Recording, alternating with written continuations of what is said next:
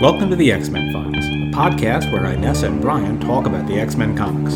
He's reading them again as an adult, she's reading them for the first time. So grab your back issues out of their Mylar bags, and let's talk about the greatest comic book series ever, the X-Men. Welcome back. Welcome back. I'm Brian. And I'm Inessa. And this is the X-Men Files. Yes, it is. The podcast where we talk about the X-Men.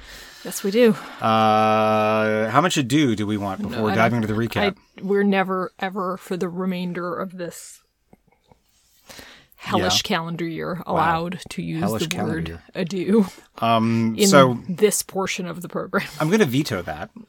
I don't think you can do that. I think you'll find that according to the rules of, have you read the bylaws? I have not. I think in the bylaws it says that if we disagree on something, then we have to arm wrestle for it. Oh, yeah, that's correct. So let's arm wrestle.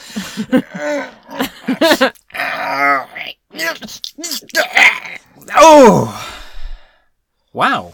You've been working out. That's okay. So all right, we heard it here. We can't use ADO as DOA. Cute. Fire away. All right, the recap. Here we go. The Uncanny X-Men issue 165 is called Transfigurations! And it was released in January of 1983, and it has a cool cover that shows Storm morphing into a sleazoid. I like the cover a lot. When we left our friends, Carol Danvers, now binary star, had taken off, causing a somewhat inconsiderate hull breach on Lilandra's leisure yacht. The X-Men worked together impressively in a vacuum to plug the hole. Peter blocks it with his organic steel body. Wolverine gets to... That was like a German pronunciation. Wolverine. Wolverine gets to work cutting a chunk What are you thinking about? Cutting a chunk of metal to cover it. Cyclops uses his optic blasts of nigh irresistible force to solder the metal bit in place. Lilandra and Nightcrawler teleport to the command deck to do computer things. The hole is plugged, fake gravity is restored, and everyone crashes to the ground. What happened over there? I'm looking for a hair tie, if you must know. I asked. I don't must know, but I was for curious. Something that would double as a hair tie in the Cludio. I don't really see anything. How about a tie? A tie is different from a hair tie, but it's got the word tie in it. It does. It does. Anyway, there's a mouse cord over there. I was thinking that in this bin of knitting things, there might be like a easy-to-spot loose knitting needle, which of course there isn't because all my knitting needles are stored. Knitting needle is a hair tie? Someplace else, yeah. Then you can make a bun and just stick it through. Anyway. Weird. Okay. Meanwhile, what were you saying just now? Okay. Stevie Hunter, who we haven't seen in ages, Moira and Ileana are hanging out at Xavier's pool. I didn't really even know that they were all friends, but I guess Ileana is calling in whoever she can to avoid having more salad and coffee dinners with Xavier. Stevie feels awkward sitting poolside while the X-Men could be dead, but Moira reminds her that life must go on. Maybe too soon. Yeah. Then she goes on to talk about what a hunk Xavier was when they met. Stevie understands Charles' pain at having to sit on the sidelines while others do what he or she can't. She sums it up with an awesome line. No great loss, I suppose. No worse than losing your soul. Yeah. Moira goes in to tell Charles about a new mutant kid that needs a mentor. Charles refuses, and Moira deftly uses reverse psychology, saying, okay, I guess Magneto or Emma Frost would be happy to take her in. Charles whines about how difficult this all is for him, and gets served a big glass of Shut the Fuck Up by Moira, who reminds him that she had to kill her own child, Proteus, who had gone rogue. Yeah. Yikes. Yeah, all that happened in, I think, issue 127 or something like that. Sounds kind of grim. Yeah, it was pretty rough. Mentor, yeah. Meanwhile, in space, Storm is in the Shi'ar shuttle in a moral quandary. She is sworn to protect life at all costs, including, I guess, gross symbiotic organisms.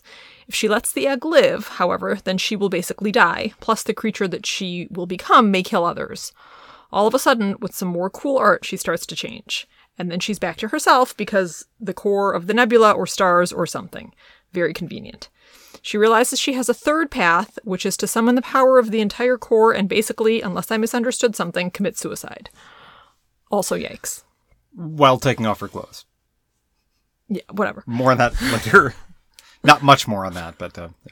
Back on the yacht, Lilandra, Wolverine, and surprisingly Cyclops decide to go after the Brood. Later, Wolverine is thinking about how hard it must be for Cyclops to have given up his ideals and how convenient it is that he doesn't have any when he comes across Nightcrawler praying. They have a heavy talk about Wolverine's loneliness caused by lack of those ideals. At this point, this is starting to feel like a double issue, but we're not done yet. Okay. So, all right. In Kitty's cabin, she's having a nightmare about attending her own funeral. Then the dead Kitty in the casket opens her eyes and starts to morph into a sleazoid, a super creepy image. She wakes up and Peter is there to soothe her fears of dying. That's not always there for with some very Russian-style home truths about how we're all dying all the time. He's right, of course, but also being a bit of a dick, as she points out, because this isn't just plain old regular dying. This is super creepy body horror. They talk a little more about how they wish they could fool around more, but this might not be the time or place. This is confusing because I was pretty sure they'd done a lot of fooling around in the vampire issue. There's like we'll behind closed doors, yeah. Right. Yeah. All of a sudden, just when you thought nothing else could possibly happen in 23 pages, everyone starts seeing Storm. Takes her a few tries to get her form right. She's a vampire Storm, then she's baby Storm, then she's hunter Storm. Finally, she settles on a body. At the same time, the yacht is swallowed whole by one of the Brood's living starships called an Akanti. Mm-hmm. They want to, quote, punch their way out, but they can't because their, quote, matter antimatter core isn't working. You got to have a functioning matter antimatter core. Yeah. Then, plot twist, Storm says that she's the one stopping all their systems so they don't hurt the Akanti because she and the Akanti are one. Holy shit. What does it all mean? That's the perfect end. I mean, I know you might have more, but that just about sums up. Holy shit! And all I have more is we'll have to wait until next week to find out. We will have to wait until next week, and not next month. We get it, 4 times as fast here at the X-Men Files. 4 times as fast and 40 years too late. Okay, whatever. So the brief thing that I was going to say about Storm. No matter who is doing the drawing, whether it's Dave Cockrum or Paul Smith or anybody, we can't wait to get her out of her clothes. Right? And this is no exception. Yeah, true. She was in that yellow jumpsuit, and then all of a sudden I'm going to flip back here. She was naked. Bare ass naked. Yeah, there we go. So yeah, she's in the yellow jumpsuit, which had, on page 10, which is awesome. Awesome bit of drawing there. Page 10, the jumpsuit rips apart so that we get on page 11, like a lot of quads and hamstrings from Storm. The whole bottom of the jumpsuit. Which is as nice as I can phrase that. Yeah. Only for one page later for the rest of her outfit to come off. We talked a bunch about sort of male gaze and how much we love Ororo. Those two things are, I can't tell if they're complementary or at odds. But they can't wait to get Ororo naked. Yeah, I mean, they quite like getting a lot of the lady characters pretty naked, and I think that was Not Kitty so much. Not so much Kitty, but... because that would be Jeffrey Epstein level creepiness. Creepy, right. So that was something that I felt like I wanted to comment on a lot when we first started doing this. And we did, I think. And we did a lot. And now when I see it, it's like, okay, Another day at the office. Right. Like, hey, look, the ladies are naked. But then also, like, I don't know, when we never talk about the reverse of that sort of unrealistic male forms and sort of stereotypes, so like, I don't know what it's like for a little boy looking at, a Wolverine or a Colossus and being like, I don't know, my dad doesn't look like that. I might not look like that when I'm a grown up. And my son would say the same about me. Yeah, I mean, we touched on that in one episode, and what I said at the time, because I re-listened to these episodes. I listened to them rather. I say them and then I listen to them at least once. And I don't feel any need for Lee right now. I didn't notice it. Yeah.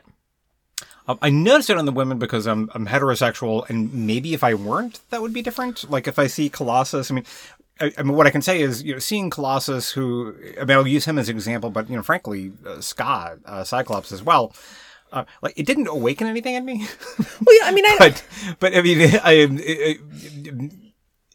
and I guess I don't want to say like if that didn't, nothing could, because that's not true. But I just didn't notice it. But I'm saying, like, so when I was a little girl, if I had been reading this or, you know, any number of female images, I didn't actually start to notice those things until I was loads older. Yeah. You know, like, it's the noticing that's sort of the, it's the noticing that's sort of like the good part or the important part in a way. It's like just seeing those images and absorbing them as a norm for how women are supposed to look like, or for what women are supposed to look like, is the harmful part in a way. It's like once you start noticing those things, that's when you're like, well, wait, hold on. Well, sure. You're saying once you start noticing it, that means that there is an awareness, and the awareness is a good thing? Right. The awareness of the manipulation, that you're sort of being manipulated, is a good thing. Within the context of superhero comics, this is an indefensible point that I'm about to make, just to be clear. Those are my favorite kinds of points. Yeah, exactly. So what I'm about to say like most of your points. Yeah. Well, what I'm about to say is going to be wrong. Okay. But I'm going to say it anyway because I'm kind of trying it on. And Let's do it. Yeah. So within the context of superhero comics, the context of superhero comics, everybody looks unrealistic. Right. And the men do, and the women do. And now that's not like two wrongs make a right. No. But at the same time, I don't know the extent to which that... I don't think it changed my set of expectations. Like, I've never seen anybody on Earth who looks like Ororo. Yeah. Okay. You don't think it changed your set of like in terms of like a sort of an expectation, in terms of what you thought you were falling short of if you didn't look like that? Exactly. Here's what bothers me more, and let me be clear: the male gaze, and I guess the sort of carnal gaze for the men. There is no tellingly. There is no social equivalent for the male gaze. That troubles me, and it is a speed bump that I hit every time I read this stuff. More on that in a moment. But what bothers me more are magazines where images of actual humans are changed, are altered. Right. What bothers me more is that on television, certainly in the 80s, there's only a certain type of physical presence that we get. That opened up a little bit. Yeah. But, I mean, we can't go more than a few weeks without talking about the Jeffersons. But it was clear to me. No, so Tom Willis, every episode of the Jeffersons, they make fun of the fact that he's fat. Yeah. So that was made clear to me. And like, that's not even the only show. I mean, in 2020, that idea of a very narrow body shape, it's still present, don't get me wrong, but it's not as bad as it was in the early 80s. Yeah, I mean, every Harry Potter book makes fun of the fact that the Dursleys are fat. Yes. And, like, no one hated J.K. Rowling until she said that people that menstruate are called women or whatever. Like, that was... Although I did know some people in my Facebook life that are really not into Harry Potter, specifically because of that. I mean, there was occasional criticism, but I think that... you sort of take the bitter with the sweet, and she was maybe given a pass on that mulligan on that. Yeah. Now that she's kind of transphobic, people are reevaluating all of it. Yeah. The whole notion of it's all about purity of blood, but really you're only a wizard if you're born a wizard, and some other it's like that episode of Community with a trampoline. where like they suddenly figure out that the dude is a Nazi. Yes, Nazism's funny. All right. Returning to presentation of forms. Reading this, the thing that I want to come back to, I'm hopping around in the X-Men continuity. Yesterday, I read a couple of issues from like 91. Which is when they relaunched the title with X-Men #1, or the best-selling comic issues ever. Artist is Jim Lee. I find those difficult to read. Because everybody is, like, to the nth degree hypersexualized. Male, female, doesn't matter. But I'm looking at, like all the women in the comics, it doesn't matter how old they are, Right. whatever. It's like hips, and It's all hips and nipples. Yeah. hips and ass and tits, and I'm looking at it, and like the part of me that kind of wants to be on board for that is overwhelmed by just how, I mean, it's a weird thing. Like I don't know what sort of weird double negative happens there, because again, I'm on record as saying, Yeah, you're into that. Yeah. Yes, I mean, I have the same sort of carnal thoughts Sure. that a heterosexual red-blooded American man. yeah, heterosexual man, I like putting it like that, but like a heterosexual male has, and a heterosexual male that maybe is not like heterosexual male in the Mike Pence vein, like somebody who likes to have a good time, right? But like I'm looking at that and I'm like, holy Toledo, this is just, it's too much, man. It's like eating 4 bars of chocolate. I'm sick. Yeah. So there are places where comics are too much for me. Yeah, I can see that. And also, I'm going to read more of the Jim Lee run on that.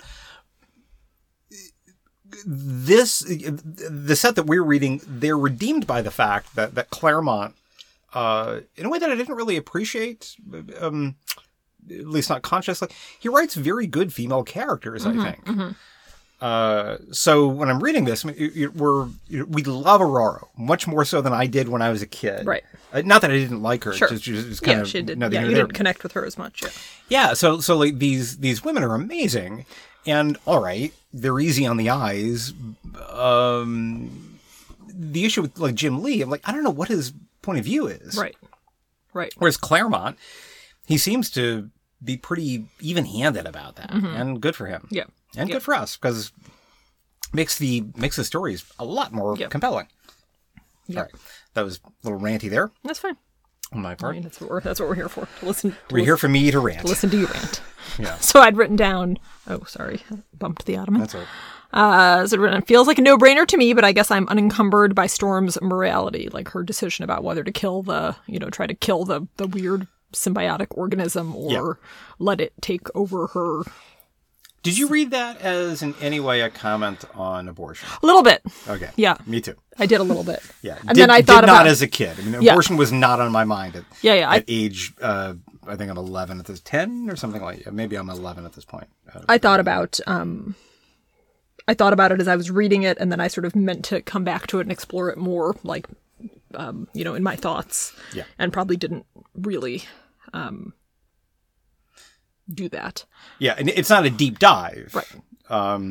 Right. Yeah. But I had written down, it's so no brainer to me because I don't share her moral, if something is going to, embed itself right in me, and I'm not taking it as a metaphor for pregnancy, but like an evil alien force. Yeah. And there was anything that I could do to remove it, I wouldn't really feel that bad about it. This is one where I'm fully on board. Yeah. I think that killing is wrong. Not in this case, though. Right. But I had written down that it's impossible not to feel how alone she feels in that moment. That's a very sad scene. But then I also thought, suicide also seems like it would not be okay based on her moral code, but somehow, there's too many things to touch in here. So somehow it is. So that didn't ring true for me. It seemed like a weird sort of loophole. Like, I can't kill the thing. I don't want to become the thing, so I'll just kill myself and then kill the thing in the like, I don't know. It felt like you fair. Yeah, usually people that are really against killing are also really against suicide. Not necessarily. Maybe not. There are loads of people. Yes. Yeah. I mean, it's a venal sin, a vestigial sin, whatever the Catholic thing is. I think it's a venal sin. I love that they've got grades of. That's actually not all that crazy, but there's only 2 lanes that it could be. It's like a misdemeanor or a felony if you're Catholic. I don't know very much about the gradients of sinning. Nor do I. I know that killing yourself is a biggie if we're talking about Catholicism. I don't know how the Protestants feel about that. They're not for it, but well, it's interesting because that informs. I believe I may be mistaken about this, but I believe that informs their take on euthanasia. Right. So that's an interesting one where, okay, maybe it's a misdemeanor if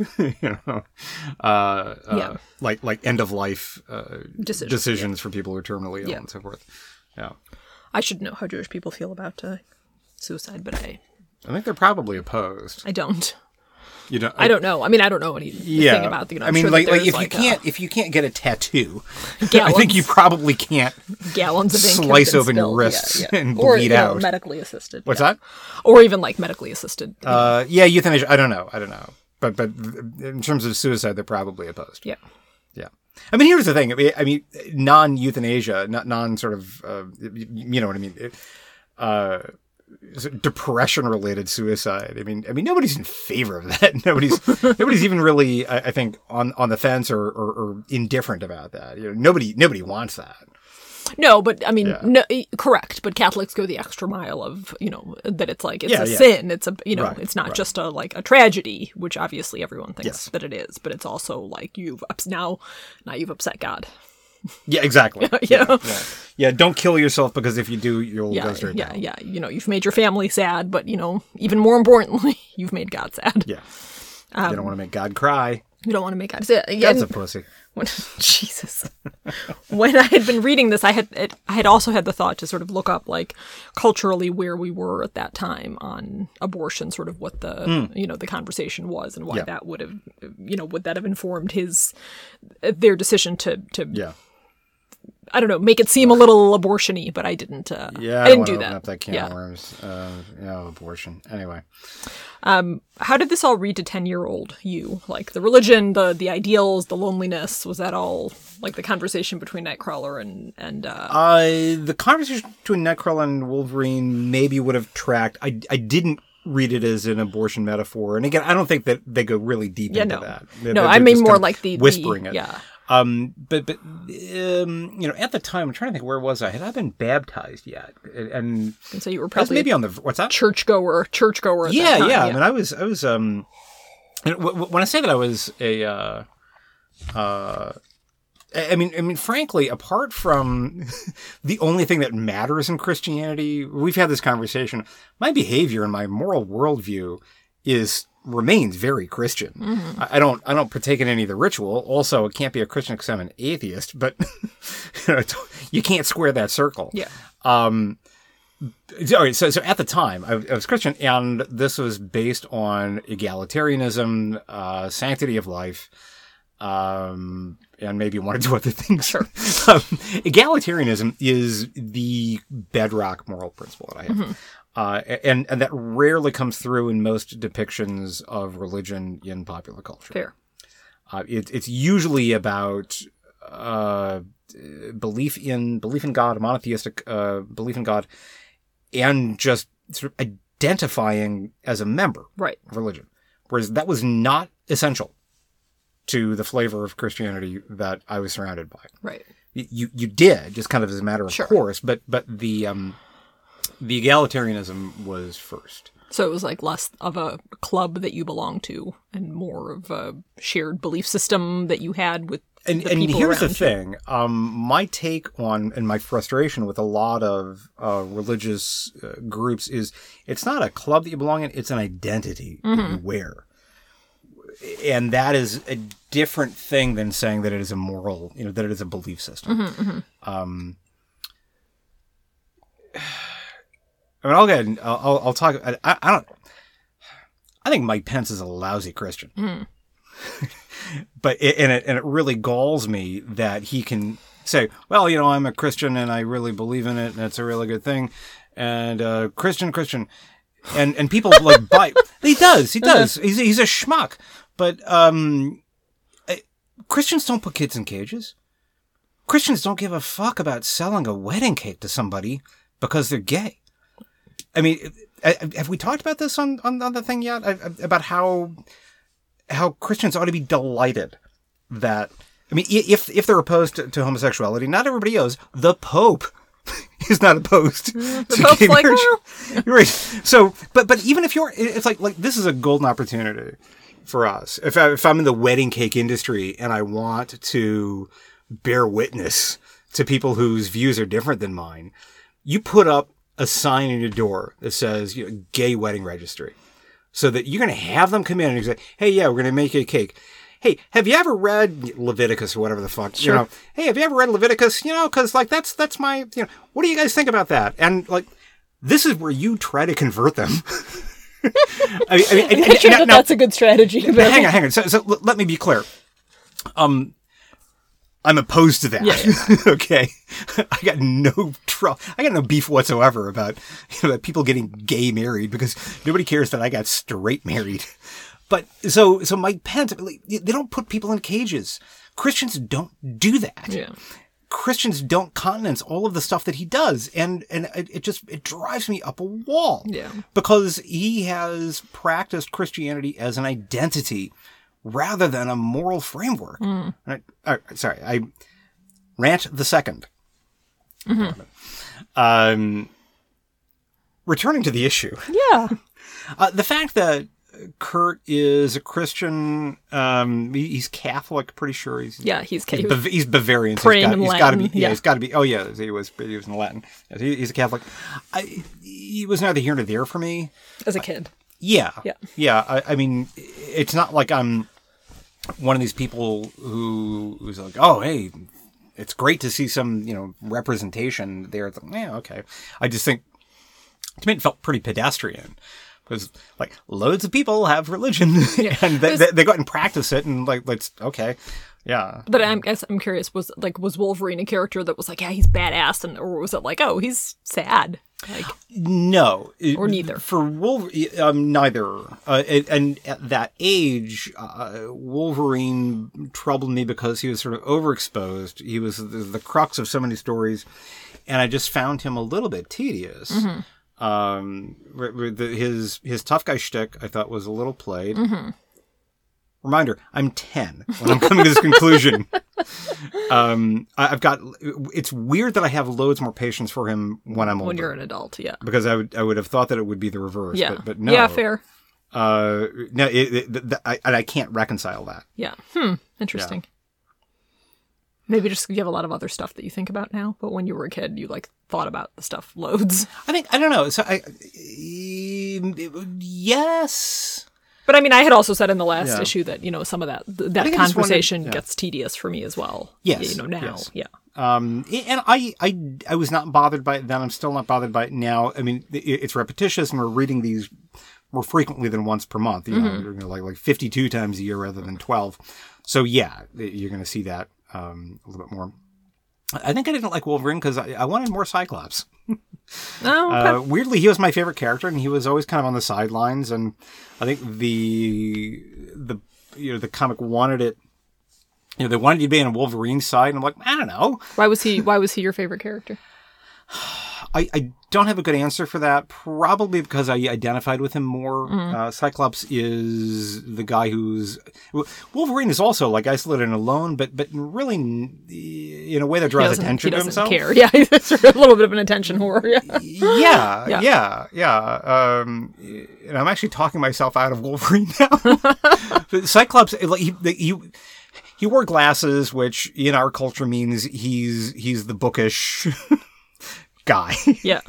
He's not. I mean, Beast is way... We haven't seen much of him, but, there are people that are brighter than Cyclops. But yet that and a sort of a doomed romance, and we don't need to repeat just how old I was before I ever kissed a girl. But that was one where... Not 11. No, not 11. It was older than 11. But, yeah, at that age, I mean, I started noticing women physically probably from the age of 6. Sure. So years later. And so Cyclops is Actually, I was about to say like, he's sort of an incel. He's not at all, actually, like because Jean died, and so he's romanticized the ship captain. Exactly. Yeah. So actually, I can't reconcile that either. I mean that dude got laid. Yeah, so, it's weird because I think of him, and we're going to see another romantic interest for him in a few issues. His main storyline was the one with his dad, I think, in the time that I've been reading, and in that he often was sort of like a petulant teenager. Cyclops was. Scott. A little bit, and so I don't know. Weirdly, somehow I missed a couple of those issues. Yeah, somehow I don't feel that attached to him now as a character. Maybe it was just because among the first issues that I read was 138, which is entirely Scott's story. Maybe it's no more complicated than that. Right? He was like your first. Yeah, he's my first. Exactly. Yeah. Let's see what else I wrote down. Oh, hey, can we talk about 1983? I mean, you looked as though you. I mean, if you've got something. No, so I had written down that I was weirdly bothered by Kitty's funeral costume. I don't know why. Something about that, like a wedding dress, white dress, and the thing. Yeah. It looked like a communion dress, like the sort of thing dress? like little girls wear for communion. I mean, which is also basically a wedding. Looks like a wedding dress. Yeah, it looks like a wedding. I don't know, something about that. All right. Communion dress, that'd be like, yeah, look, I don't know what that is. And then also I had written down, so like the whole Kitty, how old is Peter? We don't know. Let's just say 18. Okay. So like the whole sort of... Old enough to get arrested for what he's doing. Well, it's interesting because like I don't think that now a 14-year-old girl would be written as a proactive sexual being without there being the implication of there having been some sort of shenanigans. Yeah. I feel like the sort of, like, and I actually don't, I mean, I've been 14. Me too. Not a girl. Yeah. And I don't, the idea that a girl that age couldn't have sexual, like, desires that she wanted to act on unless she was being sort of groomed or abused or whatever else doesn't actually ring 100% true for me based on my own experience of having been 14. Let me make sure. I had trouble. Too many negatives? Yeah. Too many words. Your view on Kitty is that she is kind of sexually forthright. I think so. Yes. Yeah. Understood. Yeah. And you think that doesn't 100% ring true? I think it does ring true, but I think that that's the double negative that I missed. Okay. I think it does ring true, but I think that like, and obviously you don't need to go into any more detail than you feel comfortable with talking about, like how, what your experience of being age 14 was. Yeah. And I won't, but the point is that it does ring true. But I think that like, if this was being written or even read by somebody else now, it would be like, there'd be sort of a hesitation because I feel like the cultural moment. 14 feels too young. The cultural moment that we're at, 14 feels too young somehow, but I'm not actually 100% sure that it is too young based on my experience of having been 14. Sure. Now, if he's 22, obviously, that's creepy, right? But if he's 16... Right. Like, then it's like a Romeo and Juliet. People have sexual Romeo and Juliet were like 16 or whatever. Urges that they act on at that time, and that doesn't mean that they're being sort of statutorily raped or manipulated or groomed or whatever else. Yes. It's interesting. I'm trying to think of other stories where there is any character, whatever gender, 14, 15, where sex is kind of under discussion. There have been a couple of movies, like there's the movie 13. I can't remember the name of the director. We haven't seen that. The Kids, there's about like people having sex at a very, very young age. I haven't seen these things. Yeah. I'm aware of them. Yeah. And there's a movie, maybe it's called 8th Grade, and I don't know if it touches on that or not. Hey, how about some more movies that are not relevant, that are possibly relevant, but about which I have experienced nothing. And I think that you're right. I think that in the moment at any age, but especially if they're female, they're going to be presented as sexually unaware, sexually uninterested until like maybe 16. Maybe, but but also that any sort of sexual activity under the age of, what is considered adulthood, which is 18, is... And when we say sexual activity, it's like kissing or whatever. We're not talking about... is sort of, potentially, there's like potentially something bad going on. Right. And that no 14-year-old girl would ever act on whatever urges she might have, right, unless she had been, abused or whatever. And that just sort of a complicated morass of is like, what is it, like the commitment. I'm getting this wrong, but I know like in Texas and other places like these, like they have these father-daughter things where like she commits to being a virgin until she's married, and it's like I saw some like on Twitter or something like that. These photos are creepy as fuck with like fathers and their daughters. Like they get dressed up for. I mean, it's not dissimilar to the thing that I take our daughter to, where like there's the me and my guy dance. Which is like good fun, but I have an asterisk around that. Yeah, it's a little. I go because she wants to go and she has fun, yes. And so it's not problematic from that standpoint. But like that would never be my idea. Yeah. But so this whole idea of just trying to make women asexual until their agency gets handed off from father to a husband is just fucking creepy. Yeah. Yeah. Yeah. But I think that also exists. Like, I think that's sort of the view, maybe more on like the right. But I think that a little bit of that also exists on the left. Just the sort of, like I said, the sort of idea that if someone is, sexual at that age, that there would have been, something has happened. Maybe. Yeah. It's interesting. I'm trying to remember the name of. All right, so on the podcast Harmontown, which by the way is awesome, and everybody should stop listening to this. Go listen to Harmontown. Totally listen to it. Right there now. Was there was a porn actress whose name I escapes me. What? Nothing. I'm just curious where this is going. Yeah. Where this is going is, and I can't remember how old she is, but she's like in her early 20s or something like that. And she's talking about it, and she says, "Yeah, everybody thinks that I got into this because like my dad abused me or my uncle molested me." He's like, no, I really love sex. I've loved sex since I was like, you repeat the phrase that she used. Like, guys were pulling trains on me when I was 17.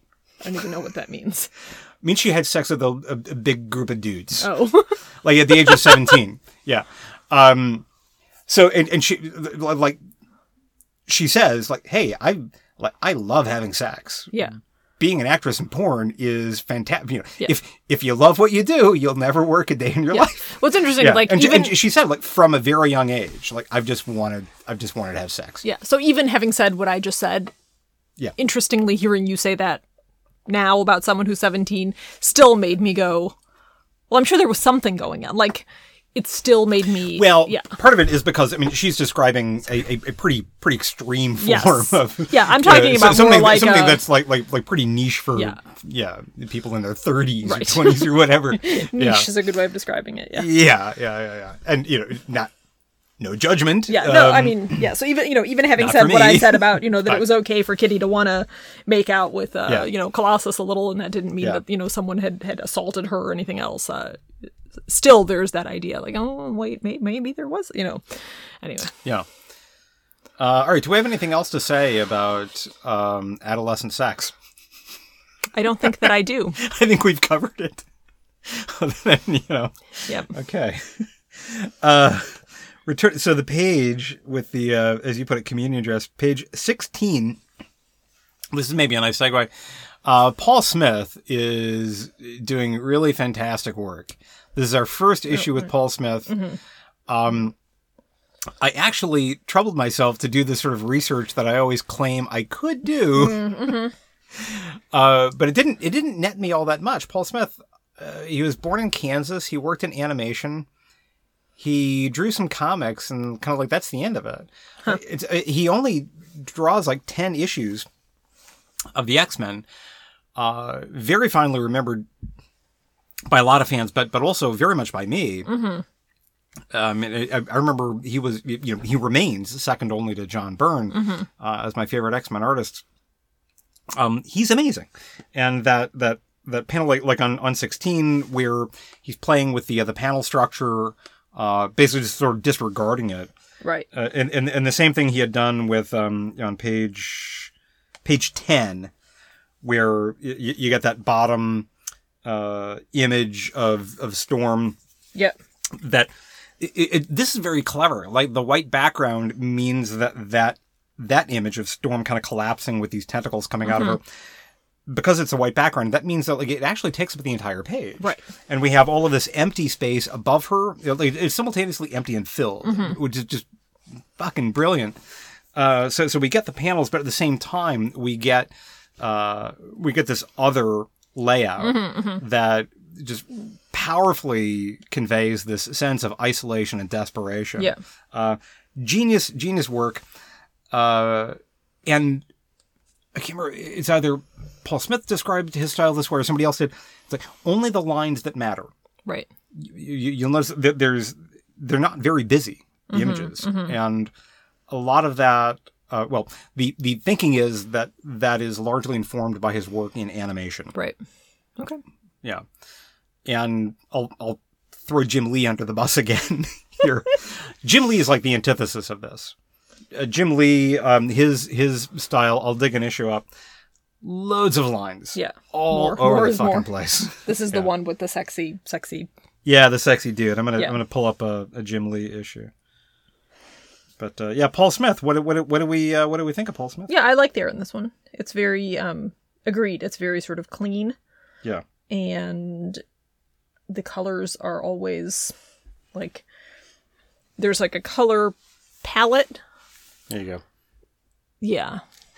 I'm showing you an issue from Jim Lee. This is like X-Men number 5 or something like that. Everyone looks kind of evil. Yeah. Yeah. On that page. And that's not even as busy as it usually gets. All right. Sorry, I cut you off. No, that there's like a palette of colors that they draw from, and they don't stray very far outside of that, so everything sort of seems harmonious. Yeah. On the page. Yeah. Yeah, really, really groovy. Yeah. He did some work on Doctor Strange. I just kind of thumbed through it. I'll read the story at some point.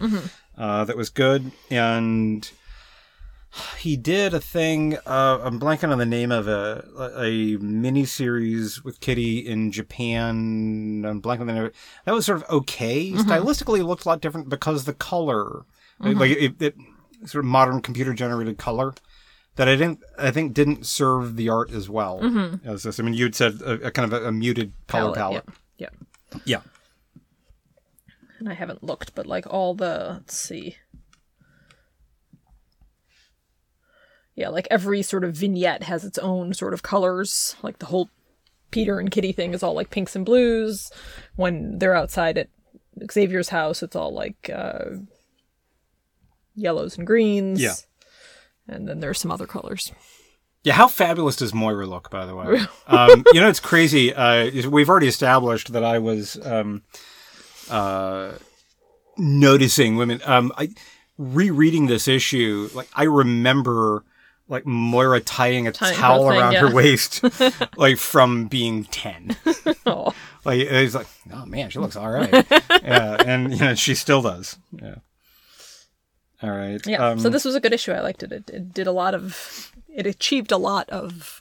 I don't remember how many meanwhiles I had, but it definitely had like at least 4 or 5 different. Yeah. Things happen. Yeah, it was great. Yeah. Yeah. So I'm excited to see what happens next. Next is double issue. Ooh, the thrilling conclusion. The thrilling conclusion. conclusion. You get to write the summary. That's so exciting. Yeah, I know. You're very, very happy about that. We're actually pretty close to being done. Yeah. Good on time. But I am going to chew through another 2 minutes. Yeah. Unless you've got, do you have any other parting thoughts about issue number, whatever this issue is? No, I liked it. I don't have any parting thoughts. Issue 165. Those are all of my thoughts. All of your thoughts. What else happened in January 1983? 1983. 1983, A Merman I Turned to Be. That's a Jimi Hendrix song. Turned 11. You were yes, almost 11. I was almost 11. So I was 10. President Ronald Reagan nominates Elizabeth Dole as U.S. Secretary of Transportation. Right. I'd completely forgotten that she had a cabinet post. Mm-hmm. That's a bullshit cabinet post. Secretary of Transportation. Like Secretary of Riding the Bus. Right. This is another cool one, which at the time no one would have noticed. ARPANET transitions to, on January the 1st, ARPANET transitions to TCP/IP. That's like the precursor of the internet. Yeah, Transfer Connect Protocol, Internet Protocol. That's the communication protocol for computers to pass messages to each other. ARPANET, of course, the Advanced Research Projects Administration, formerly the DARPA net. So Department of Defense, which contracted out to Bolt, Beranek, and Newman to build this computer network. The public version of that. I mean, DARPANET still exists, by the way, but the ARPANET was the public version of that, and they switched over to TCP/IP. Cool. Yeah, and that in January 1983. How far in advance do they? So this was released in January of 1983. We've had this conversation. Have we? Yeah. When would it have been written? I have no idea. Maybe like 6 months prior, but the publication date, take that with a grain of salt, because I can't remember what's what. I want to say that I don't know when this would have been on shelves. Yeah. It's almost like it would be interesting to see what was happening in the news at the time that it was being created rather than when it was released. Yeah, fair enough. We don't see loads of that. I mean, we occasionally do these spot the 80s moments, and there are occasional not when they're in space, references to... Yeah, exactly. We're not going to... But Fraggle Rock began. I love the Wikipedia entry about Fraggle Rock. Because, do you have any memories of Fraggle Rock? I never watched Fraggle Rock, okay. No. It was a cool show. I dug it. Also, I was 10. But I'd probably enjoy it now. Yeah. I've kind of come full circle on that.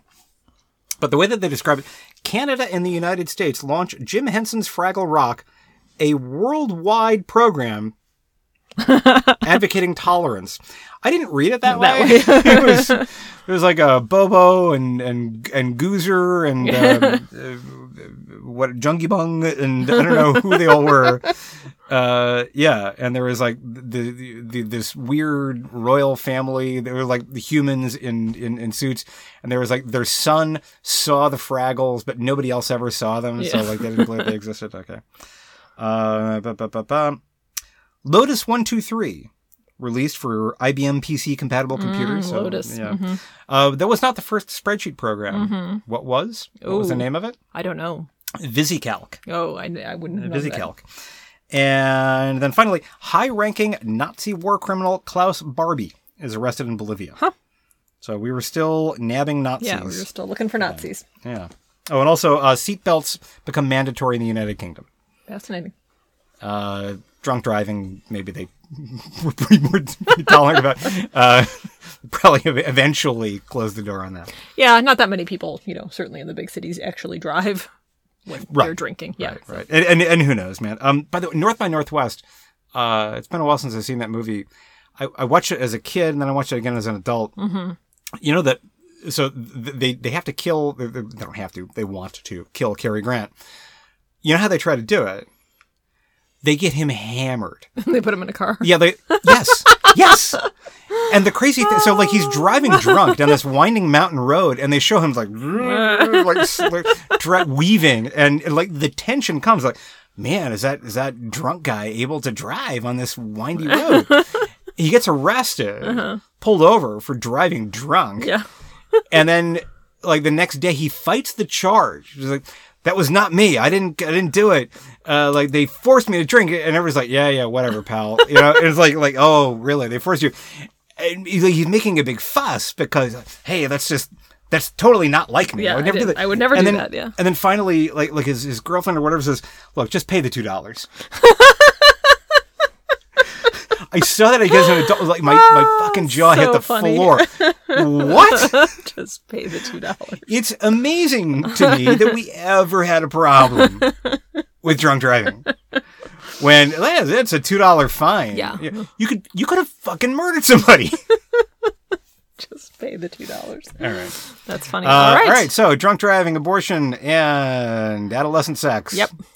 This week. Next week, we'll talk about none of those things. Yep. All right. Thank you for listening. Thank you.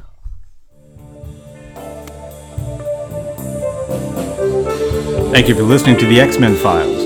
We are available on Spotify, iTunes, Stitcher, and Google Podcasts. If you listen, please rate us. If you want to drop us a note, you can reach us via email at cerebro@xmenfiles.com. You can also check out our website, xmenfiles.com. Our theme music is Invasion to Space Frog by Checky Brown. That music available under a Creative Commons license. Everything else was written, produced, and performed by Brian and Inessa.